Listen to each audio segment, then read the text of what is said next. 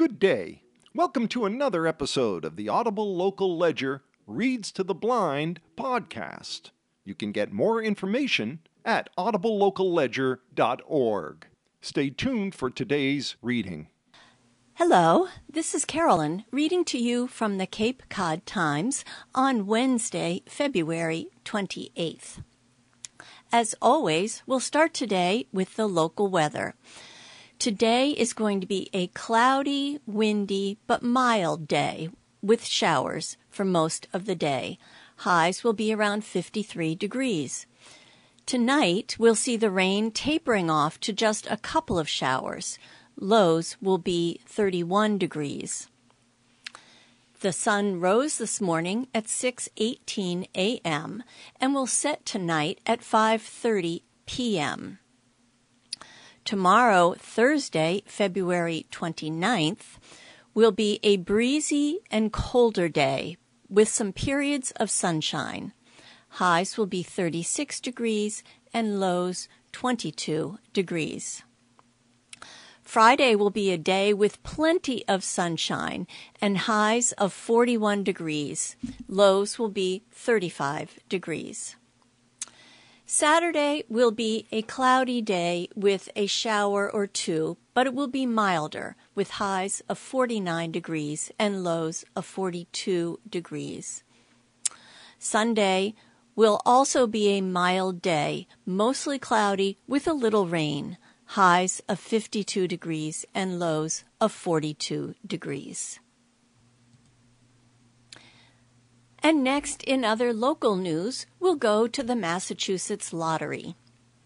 The numbers game for yesterday, Tuesday, February 27th, at the midday drawing were 1, 1, 6, 5. Again, that's 1, 1, 6, 5. The evening drawing for yesterday, Tuesday the 27th, was 2, 2, 1, 3. Again, that's 2, 2, 1, 3. The mass cash numbers for yesterday, Tuesday the 27th, were 5, 7, 13, 33, 34. The Mega Millions numbers, again for yesterday, Tuesday the 27th, were 6, 18, 26, 27, 49, with a bonus number of 4. And the Lucky for Life numbers for yesterday, the 27th, 10, 16, 28, 45, 46, with a lucky ball of 5. If you played any of these games, we wish you the best of luck. And now we'll go to our front page local stories in today's Cape Cod Times. The first story is entitled, 4 Seas Ice Cream Shop Owners Seeking a Buyer. Couple to Retire from Cherished Centerville Business. By Zain Razak, Cape Cod Times, USA Today Network. Doug Warren grew up playing in a back room of 4 Seas Ice Cream in Centerville, as his mother made sandwiches in one room and his father prepared ice cream in another. That way, they could see me and keep an eye on me, said Warren. Warren and his wife, Peggy, have operated and owned the local landmark since 2000. The couple took over the business from Warren's father, Richard Warren, who died in 2008. What is amongst the most cherished and oldest of Cape Cod ice cream shops, near Craigville Beach, is now for sale, a decision Doug Warren called emotional. So much of his life has revolved around the 360 South Main Street building, he said, and he's wrestling between wanting the best offer versus a seller who wants to keep it the same. If some developer came along and wanted to give us much more than somebody that wanted to keep it as 4 Cs, it'd be very hard because your heart is selling one thing and your brain is like, well, I get more money for retirement, said Warren. That's kind of a frustrating part of this whole process. Cary Commercial of Hyannis is representing the sellers. Doug Warren said the couple's children are really in a great position, so we thought we have to start looking outside the family. After selling, they're willing to stay on for about a year to help the new owners learn the ropes. We're getting on in years, and it's a 24-hour summertime business. It's tiring, he said. We're getting close to that age to retire. History behind the business. Boston insurance salesman W. Wells Watson bought the former blacksmith shop in 1934 and transformed it into an ice cream shop. The name comes from the poem Cape Cod Calls by Mabel E. Finney. The first 2 lines of the poem are, "We face 4 Cs. Our slogan runs, 4 Cs of azure blue." In 1960, Watson sold the shop to Richard Warren, a Boston University graduate who had worked at the store during summers before Doug Warren took the reins. Celebrities at 4 Cs: Taylor Swift, Ryan Reynolds, Blake Lively, Bob Hope, Jackie Kennedy. The shop has long been a must-stop for celebrities visiting Cape Cod.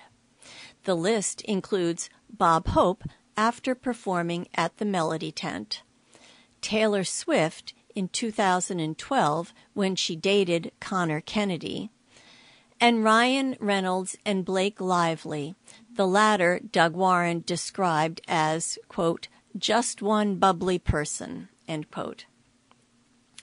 And when the Kennedys vacationed on the Cape, they frequented 4 Cs. Jackie Kennedy's favorite flavor was peach, which was also served at Caroline Kennedy's wedding rehearsal dinner. Famous food challenge, close-knit staff, and customers. The store is also well known for a 16-scoop food challenge called the Hurricane. Just over 80 people have tried to conquer the dare, which requires finishing a giant bowl of ice cream, 2 bananas, 2 brownies, 4 cherries, and 4 toppings within 30 minutes. Competitors also must endure a mandatory 5-minute no-hurl period. Only 2 people have completed it, said Doug Warren. All-paid ski trip for employees. The shop mostly hires honor roll students from local schools. They take them on an all-paid ski trip during the first weekend in January, renting a condo or a house. We take care of them. It's a great bonding experience for them, said Doug Warren. They see us as a different person instead of just a boss that's a boss. Peggy Warren said they like to turn to the employees for feedback on new items for the menu, saying they once tried out a Coke sorbet after a staffer's suggestion. We like to collaborate with them on different things, said Peggy Warren. It's fun to get that kind of new edge to what we've been doing for so many years, and yet still keeping it the same. Doug Warren said he'll most miss the fun part of business, seeing how much joy it brings to so many people. He remembers once handing an ice cream cone to the child of a longtime customer and watching him light up. I swear to God, he looked like he had a sparkler in his hand on the 4th of July, said Doug Warren. He was just so happy, bounding around the front of the store, and he was just so filled with joy.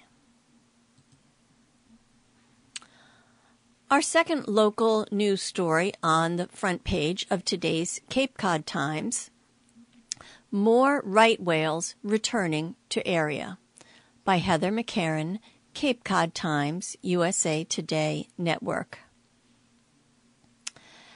As spring approaches, dozens of critically endangered North Atlantic right whales are making their way to Cape Cod Bay, an annual destination on their migratory route between the southern and northern extremes of their habitat.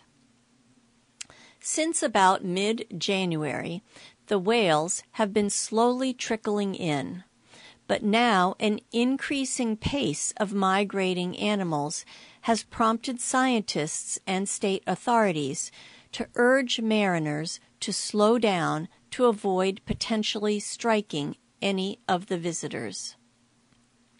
Boat strikes are one of the top causes of severe injury and death of right whales, along with entanglement in traditional fishing gear.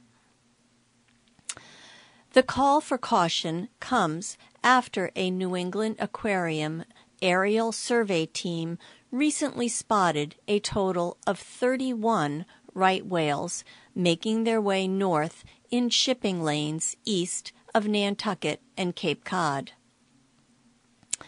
Many, if not all, of those individuals are likely to make their way into the bay, which has attracted most of the remaining population in recent years, according to observers at the Center for Coastal Studies in Provincetown, including 10 out of 11 of last year's mother and new calf pairs.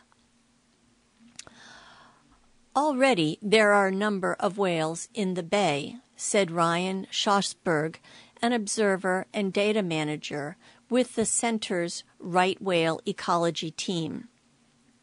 On Sunday, he said, we documented 50 individual right whales during a survey of Cape Cod Bay. Considering we only covered 2/3 of the bay, the animals aren't spending much time at the surface, and we didn't see many of the individuals we had seen the previous week. I expect that the total number of right whales in the bay is even higher, he said on Monday. Scientists have suggested the bay may be an important nursery for the whales.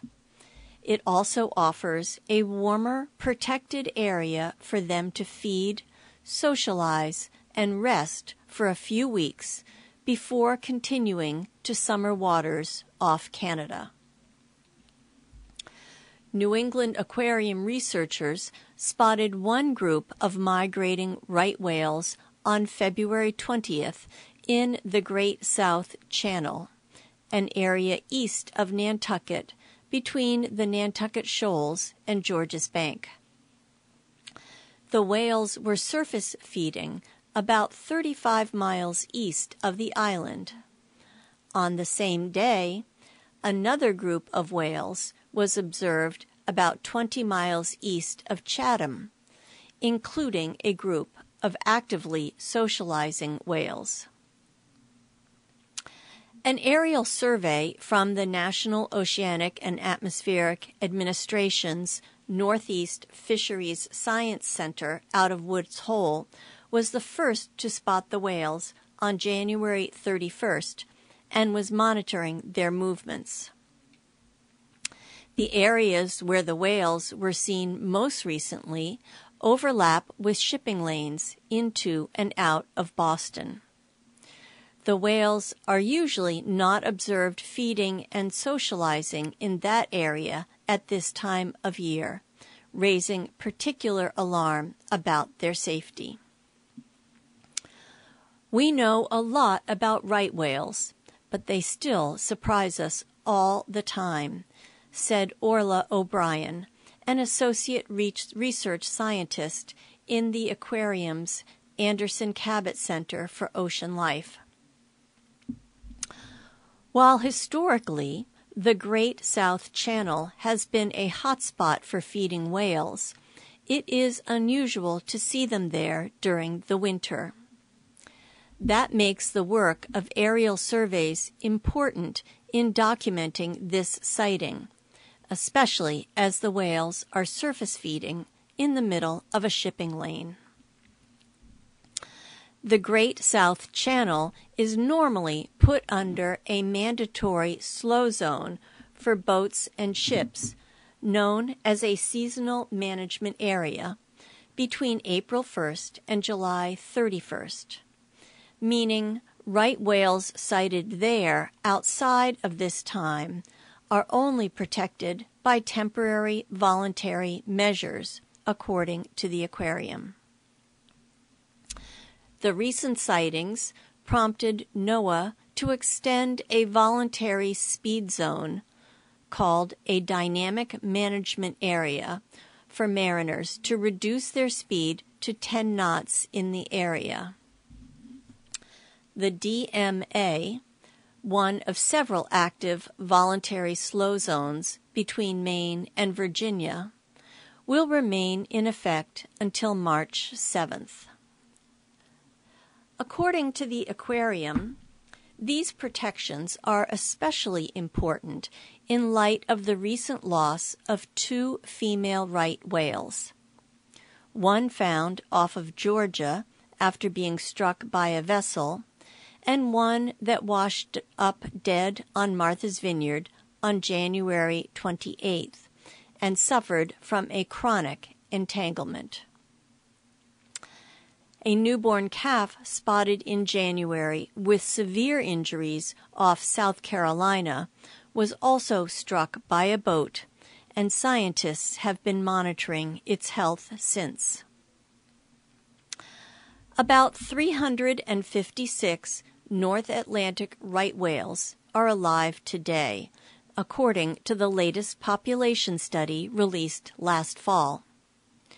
NOAA is eyeing modifications to the existing vessel speed rule to better protect right whales, including expanding the size of the areas covered, increasing the time period for areas with existing seasonal speed restrictions, extending restrictions to include most vessels measuring 35 to 65 feet in length, and implementing mandatory speed restrictions in the DMAs, or dynamic management areas, put in place when and where whales are observed and likely to remain.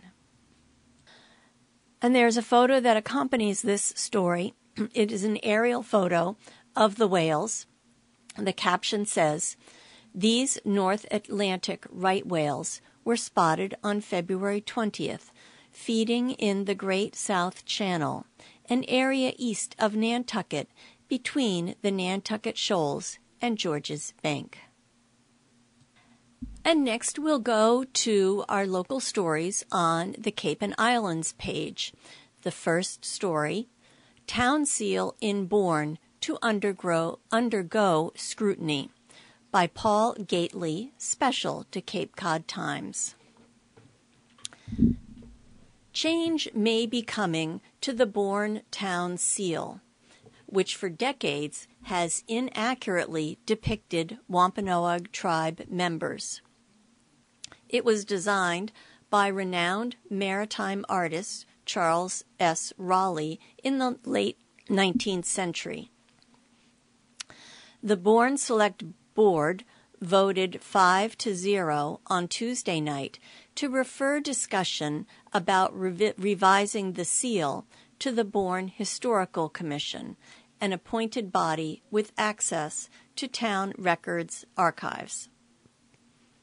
The Commission is expected to work with the Herring Pond Wampanoag tribe in consultation.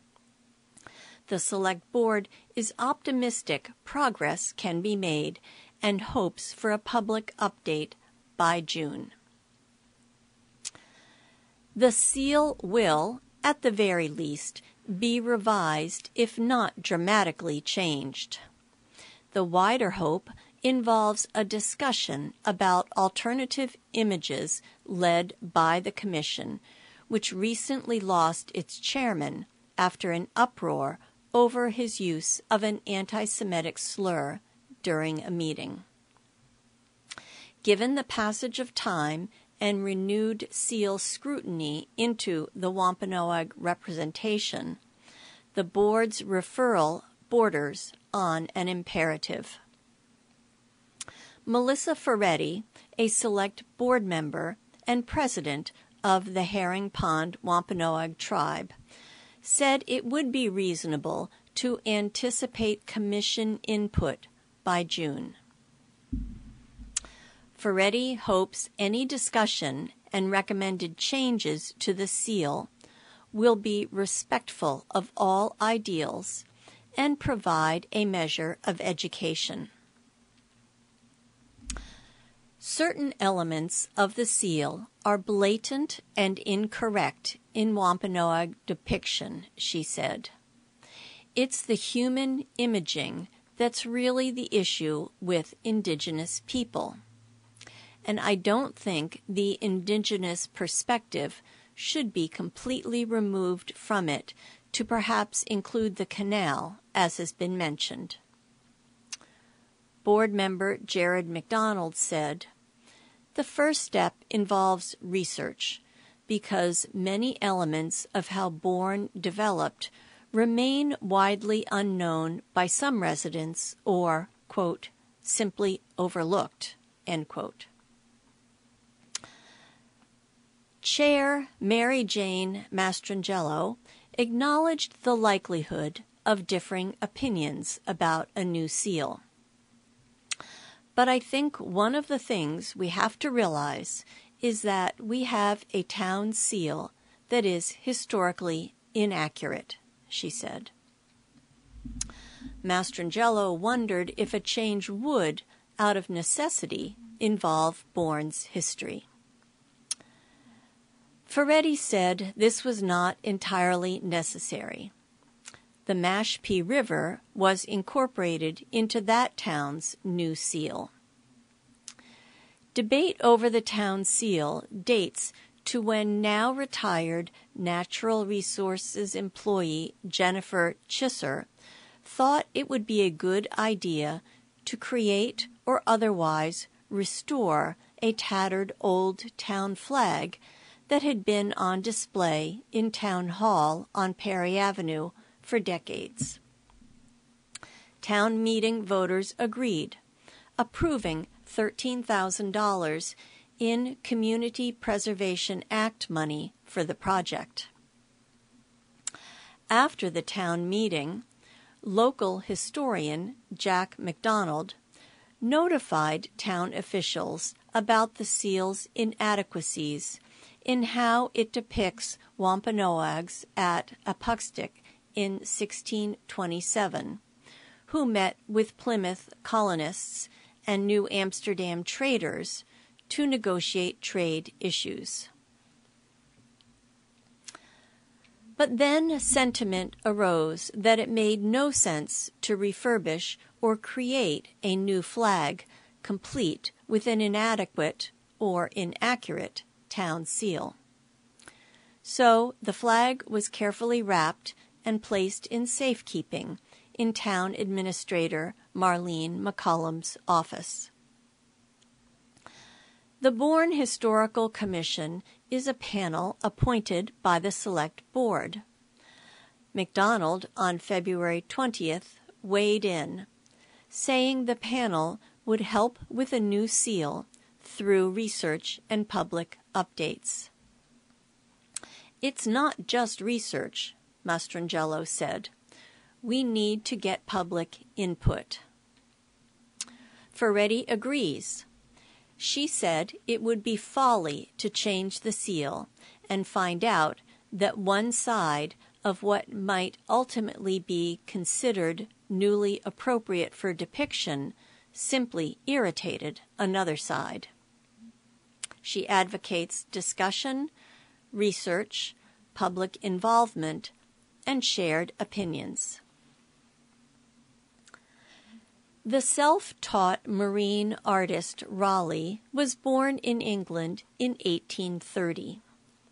As a young man, he went to sea in a career that lasted 30 years.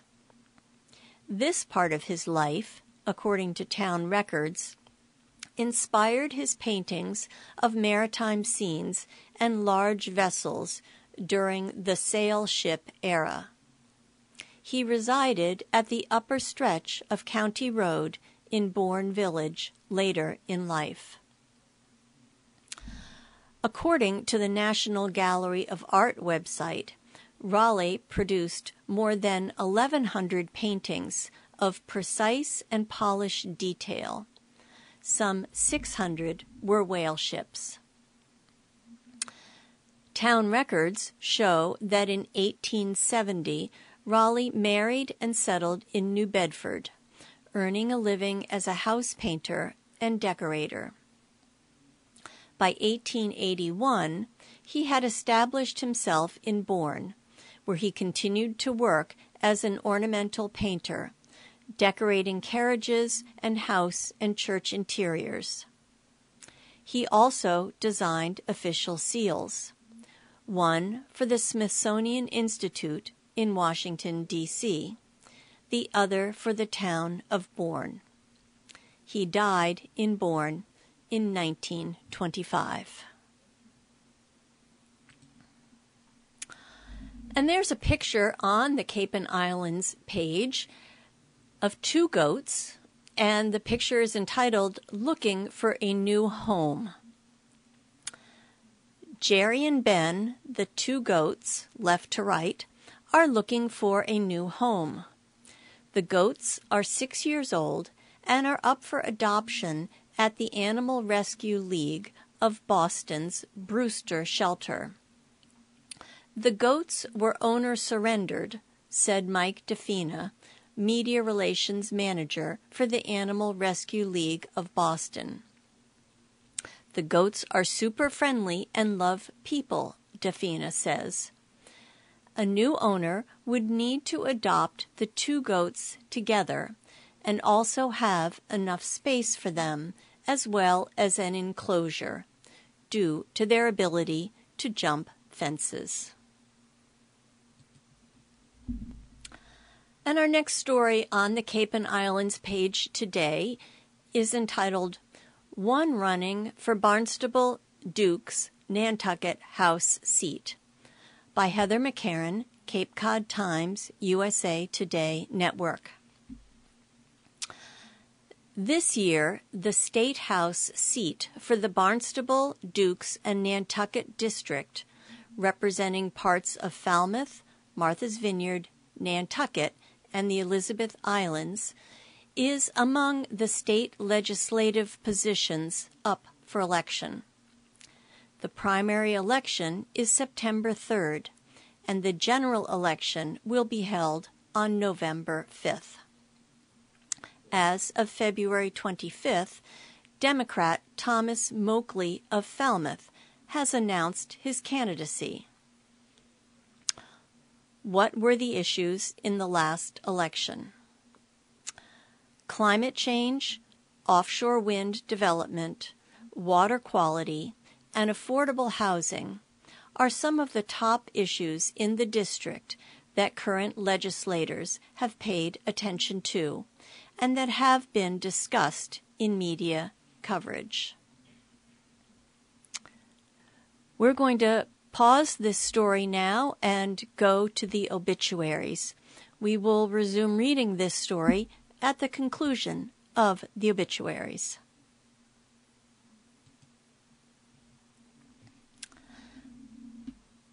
And now, in other local news, we will go to the obituaries.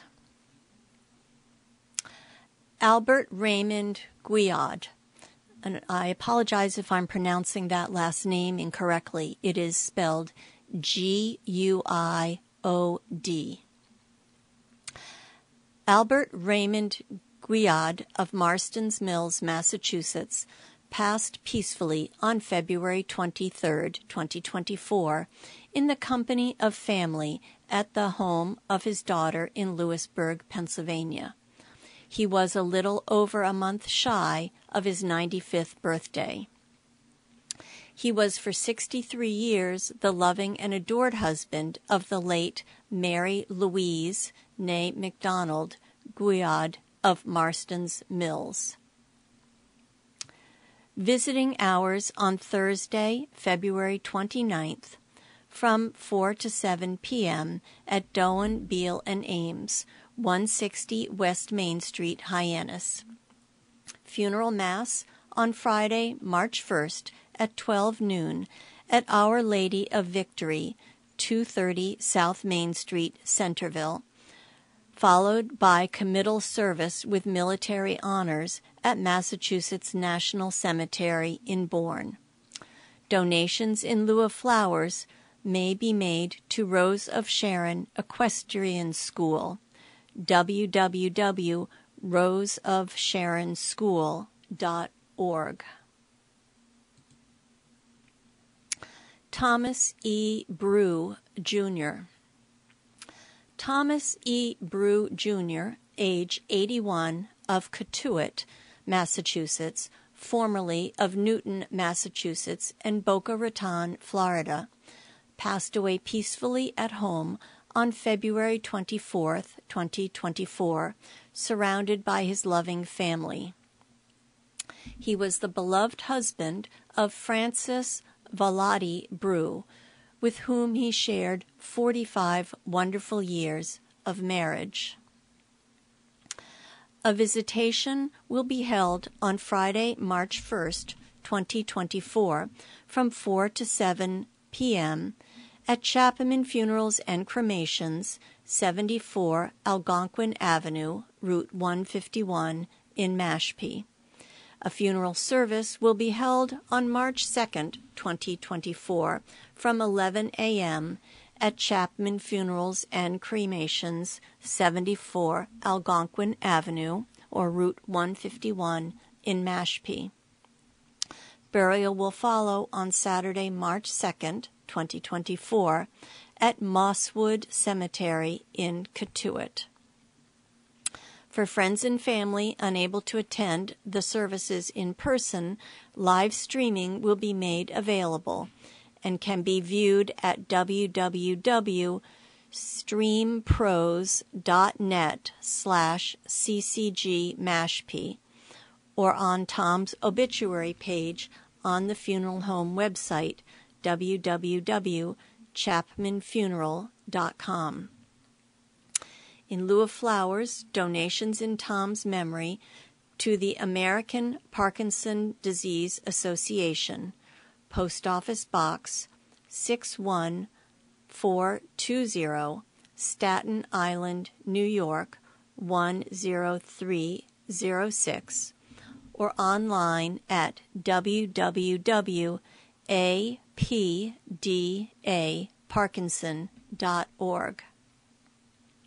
The family would like to thank the nurses and staff at the VNA of Cape Cod and Privatus Care Solutions for the excellent care and love provided to Tom in his final days. For online guest book, live streaming, and directions, please visit www.chapmanfuneral.com. Richard Erdman.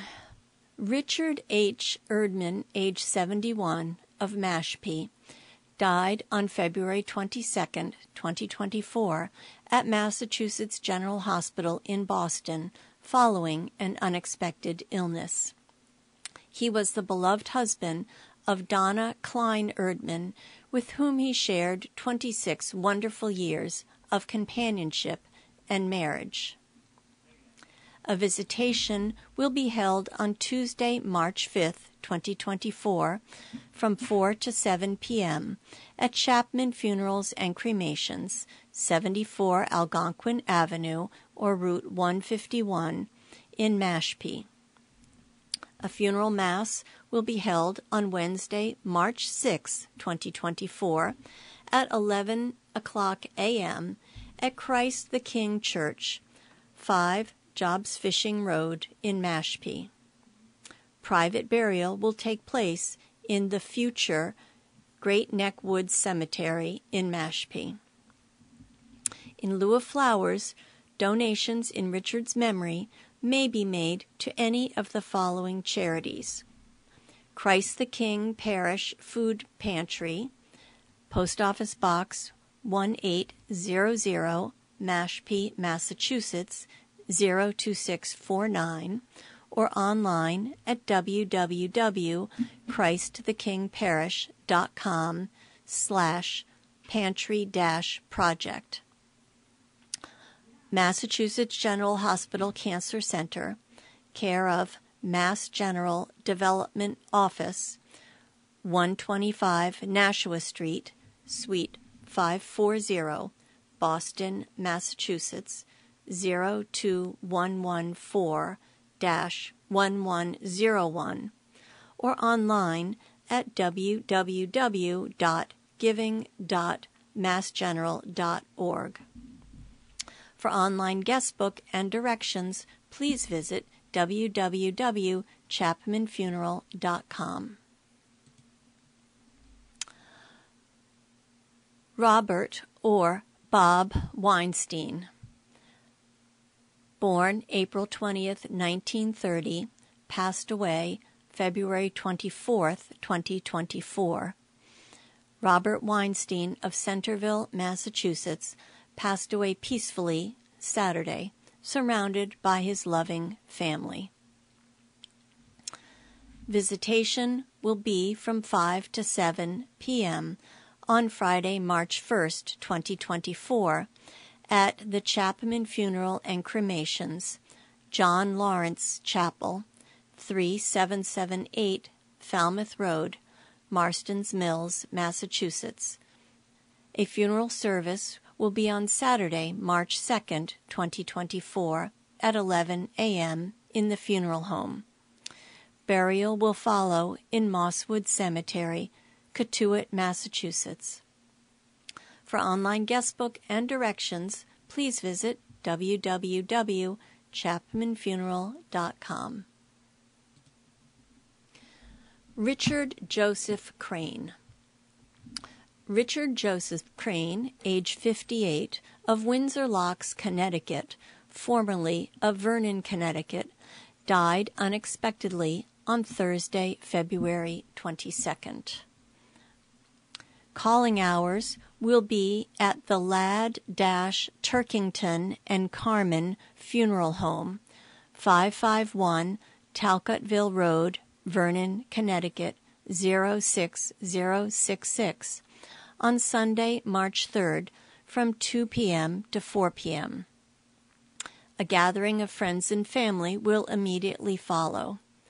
Those wishing to donate in his memory may do so to the Connecticut Humane Society, 701 Russell Road, Newington, Connecticut, 06111, or at www.cthumane.org.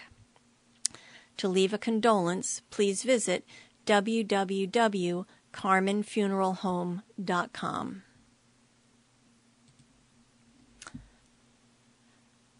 Jane Govani. Jane Vermillier Govani, age 80, passed away at home on February 22, 2024, after a brief battle with cancer. Preceding her in death were her husband, Gerald Marino Govani, and her parents. Graveside service will be held at the Sandwich Town Cemetery on Tuesday, March 5th at 11 a.m. In lieu of flowers, the the family requests that donations may be made to the cancer charity of your choice. Arrangements by the Nickerson-Bourne Funeral Home, 154 Route 6A, Sandwich, Massachusetts. Judith Ann Donatelli.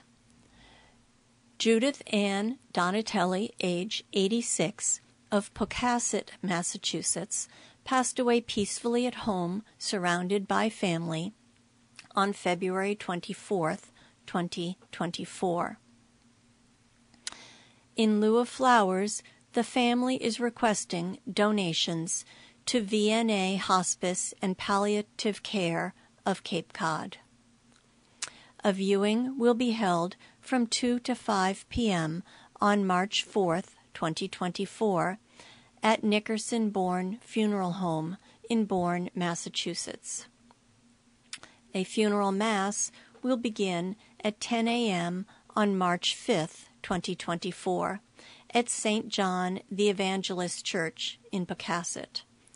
Brunch will be provided immediately following the service. Charles Edward Belargian. Charles Edward Belargian of South Yarmouth, Massachusetts, passed away at age 87 on Saturday, February 17th, 2024. Funeral services will be held at St. Pius X Catholic Church, 5 Barbara Street, South Yarmouth, Massachusetts, at 11 a.m. on March 9th, 2024.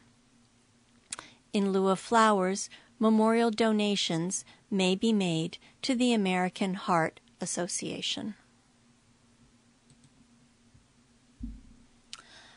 And now we'll resume the story that we were reading prior to the obituaries.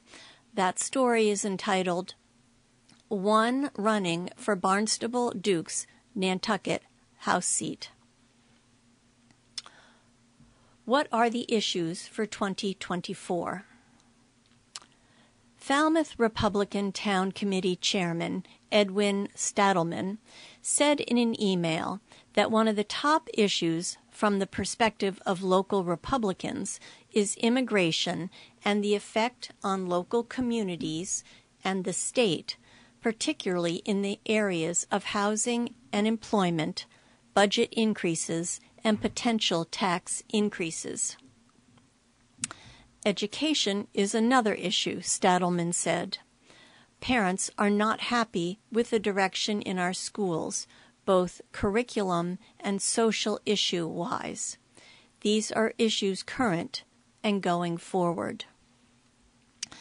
A member of the Falmouth Democratic Town Committee was not immediately available to comment on the issues from their perspective. What towns or areas does this seat cover?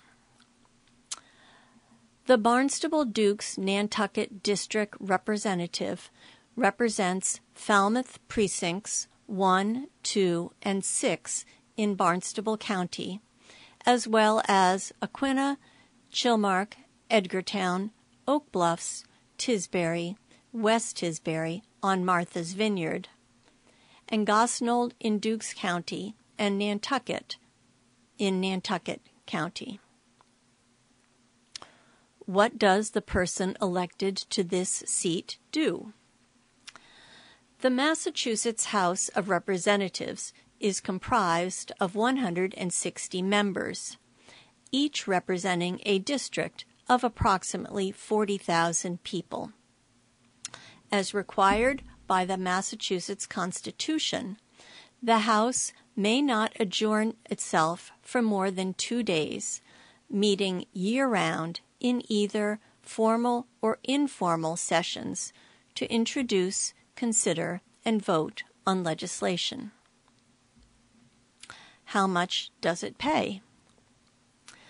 Massachusetts legislative salaries in 2023 started at $73,655.01 per year, plus $15,000 to $20,000 for expenses, depending on how far they live from Boston, according to National Conference of State Legislatures.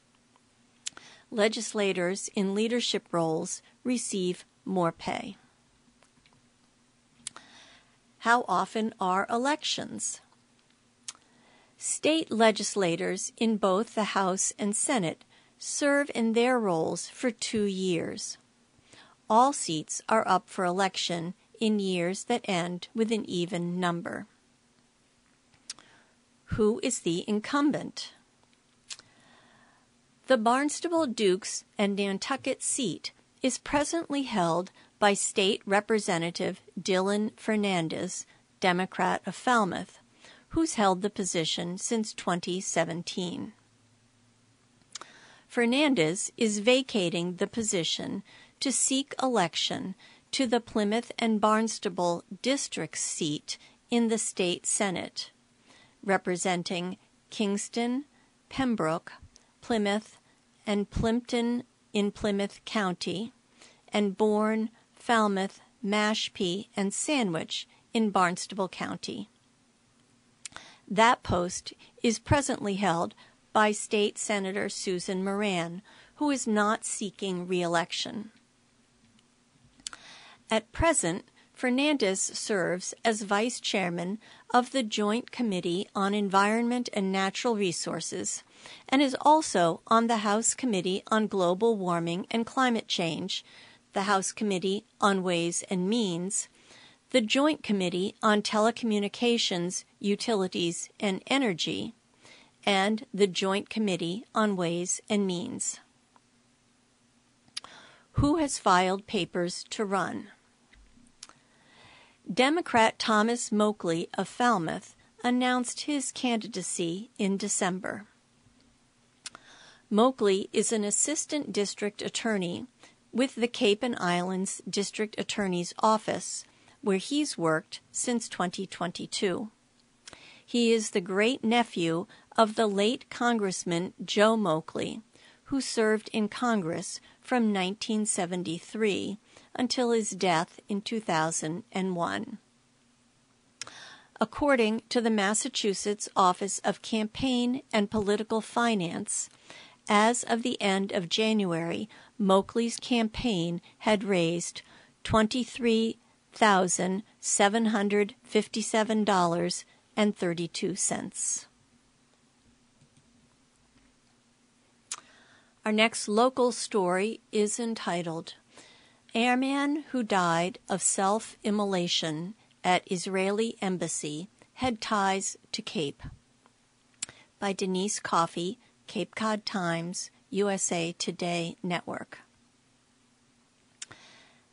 Aaron Bushnell, who set himself on fire Sunday in front of the Israeli Embassy in Washington, D.C., had connections to Cape Cod. He attended Nauset Public Schools from 2003 to 2007 and 2013 to 2014. The information was released by the school district and confirmed by Nauset Regional School Committee member Chris Easley.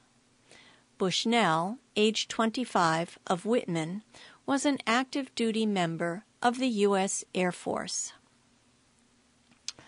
Officers responded to the scene to assist the U.S. the U.S. Secret Service after, quote, an individual set themselves on fire in front of an embassy in the block, end quote, according to the Metropolitan Police Department. The man was brought to an area hospital with critical, life-threatening injuries. Bushnell died later that night, according to police.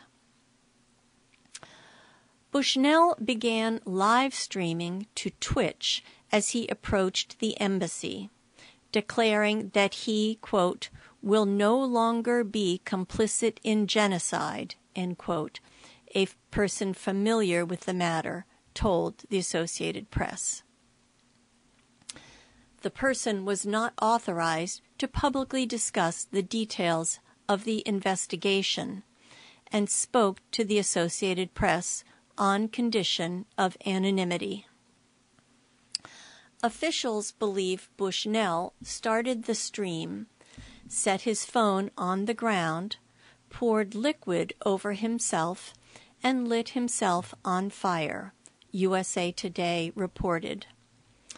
The video was removed from Twitch, but a copy was obtained and reviewed by investigators. The police said in an email that it is aware of the video, but is not confirming the authenticity of this video as it is part of the investigation. The Washington Fire and Emergency Medical Services also responded to the embassy, but the fire was extinguished by the time they arrived at approximately 1 p.m., Public Information Officer Vito Maglio said. And next we will go to a front-page national news story. Government shutdown deadline looms again, by Riley Begin, USA Today. Stop us if you've heard this one before. Congress has until Friday to reach a spending agreement, or the nation will face a partial government shutdown. It's the fourth such deadline lawmakers have approached in recent months. The last 3 times, they opted for short-term compromises, pushing off more permanent solutions after failing to craft a compromise on funding levels. This time, lawmakers have reached a deal over how much they will spend overall. In the weeks since, they've worked on allocating those funds to agencies, but policy disagreements and spending requests appear to have gummed up the works. With the clock ticking loudly, leaders have still not released bills to fund agriculture, food and drug, energy and water, military construction, veterans affairs, transportation, and housing programs. Another shutdown deadline looms close behind. Funding for the Departments of Health and Human Services, Commerce, Labor, State, and Defense expires March 8th. A government shutdown means all federal officials and agencies that aren't deemed essential have to stop work. Thousands of federal employees would be furloughed. Essential federal workers, who range from air traffic controllers to emergency personnel in national parks, would work without pay, then receive back pay once a shutdown ends. Some subcontractors could be out of work and would not receive back pay. A shutdown can also have significant impacts on other Americans. For example, some food assistant benefits could be delayed, including WIC and certain food safety inspections, federal housing loan support, and veterans programs could be paused. The 12 appropriations bills that keep the government functioning for the next year are due at the end of September. House Speaker Mike Johnson, Republican, Louisiana, has tried to navigate the funding fight ever since he got the job. Under his leadership, lawmakers extended funding again in November and January. Ultra-conservative House lawmakers are putting Johnson under immense pressure to deliver a government funding bill with GOP policy priorities attached, ranging from abortion restrictions to food assistance cuts. Those proposals are a no-go with Democrats. Senate Republicans, too, largely support funding the government without the policy add-ons. Some hard-right members are arguing they should threaten a shutdown to get what they're asking for, a position that's unpopular with most voters. If they can't get policy wins, hard-right members want an extension until the end of September. But that would institute across-the-board 1% spending cuts that Democrats and moderate Republicans oppose. Both sides say the other is holding up the process. At any time, lawmakers could announce an agreement on the first 4 bills. Adhering to a promise to allow House members to review any legislation for 72 hours, the House could vote as early as Friday morning. If the bills moved that quickly, the Senate would then vote on the bills Saturday morning, creating a shutdown of only a few early morning hours with little interruption in services. If lawmakers can't reach a deal, leaders may need to explore other options. Ultra-conservative leaders would push for a full-year extension. Most say another short-term bill is more likely. This has been Carolyn reading to you from the Cape Cod Times on Wednesday, February 28th. I wish you all a wonderful day.